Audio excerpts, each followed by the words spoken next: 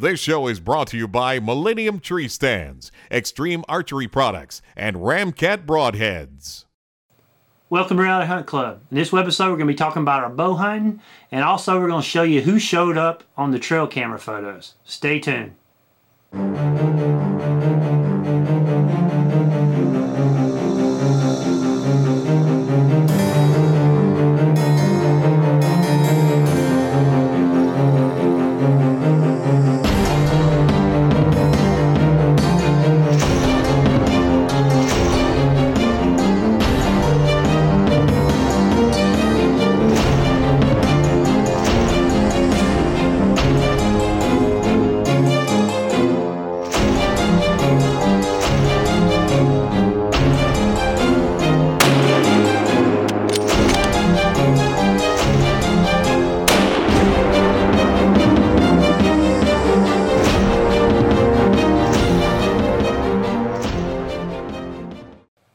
Okay guys, we've been up the past few weekends. We hadn't had much luck.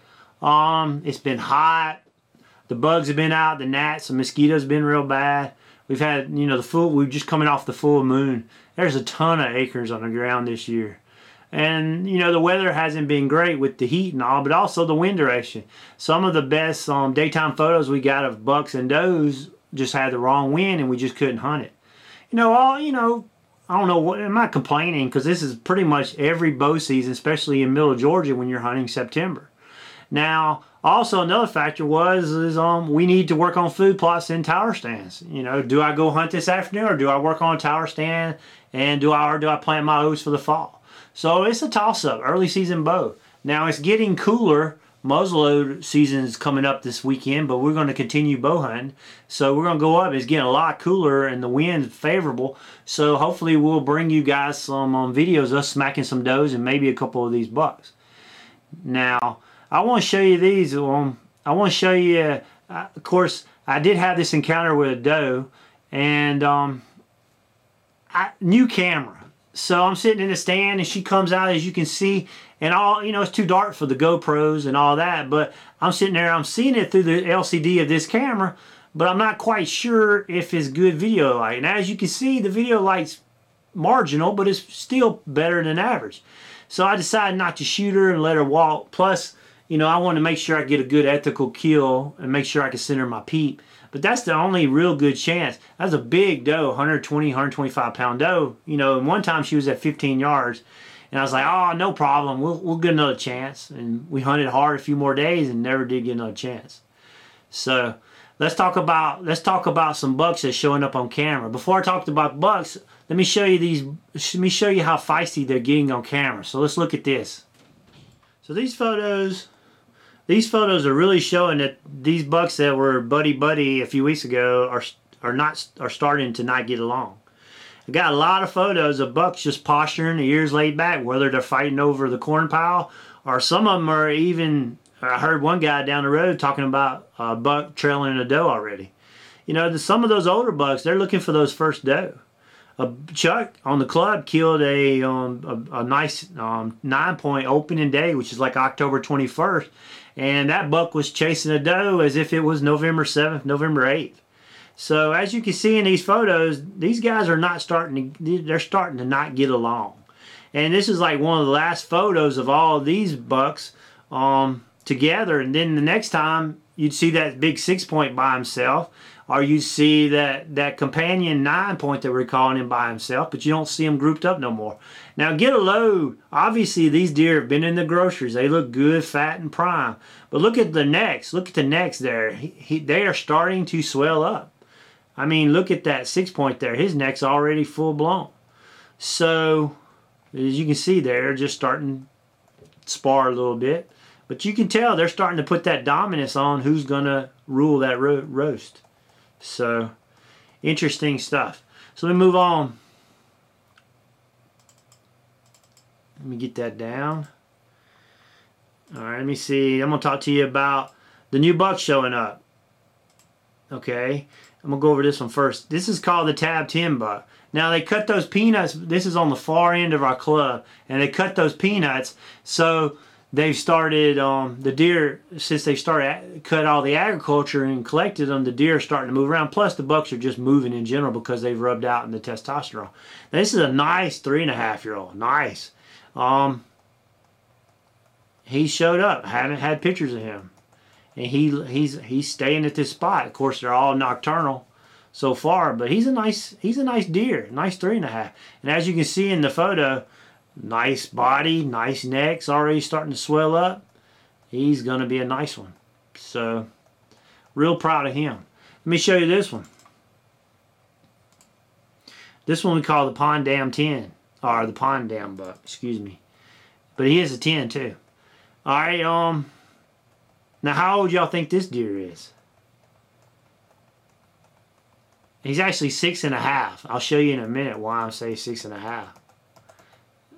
There he is in the background. Now, he's 6.5. We have trail camera photo evidence that he's 6.5. Now, when he was, I'll show you these in a minute. Let me keep going through. You know, he's a nice buck. There's that other 3.5-year-old. He's a really nice buck. He's pushing those bucks off that corn pile, you know. And he's keeping that 6.5, he's keeping that 3.5 away from it. So, real interesting photos. Just amazing how you can see the dominance they coming about. Now, here's the picture. I posted this on Facebook. Now, we have pictures of him in 2009, 10, 11, and of course this year 12. Now, here's his 2009 photo. Okay? Now, he's clearly, you know, he's clearly a 3.5.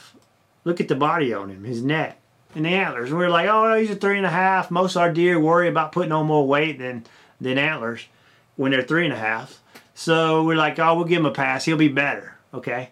Well, that was 2009, okay? Now, 2010, he started looking really good as a 4.5. Of course, we never saw this deer in the daylight. Oh, he's looking really good. You know, he's got some real good potential as a 4.5.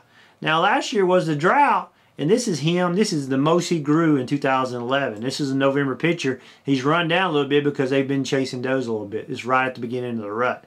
Now, got good brow tines, but his main beams never. So this year, he's a lot better. I mean, he's probably 125, 130 inch deer, maybe 135, but he still didn't quite put it together. So here's the pictures of all, you know, all the years. You know, 2010, I think, probably was his best year of growth as a 4.5 instead of a 6.5. I don't think he's going down.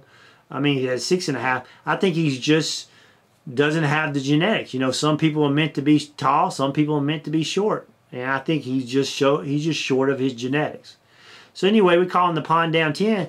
Obviously, 6.5-year-old deer. I don't think, for a matter of fact, nobody's ever killed a buck on the club 6.5 years old. So that right there, him being mature and being trophy, plus the fact 2009, 10, 11, you know, we never seen this deer. We never got a shot. But I think he's going to be more dominant, and we're going to get an opportunity to shoot him this year. So anyway, I thought that was really interesting. Let me see what else we're going to talk about. All right. Now I want to show you this and we'll wrap this up. Now, look at these two bucks here. Obviously they have different genetics, right? Well, this is what we call our sway genetics. You saw my dad kill that deer last year.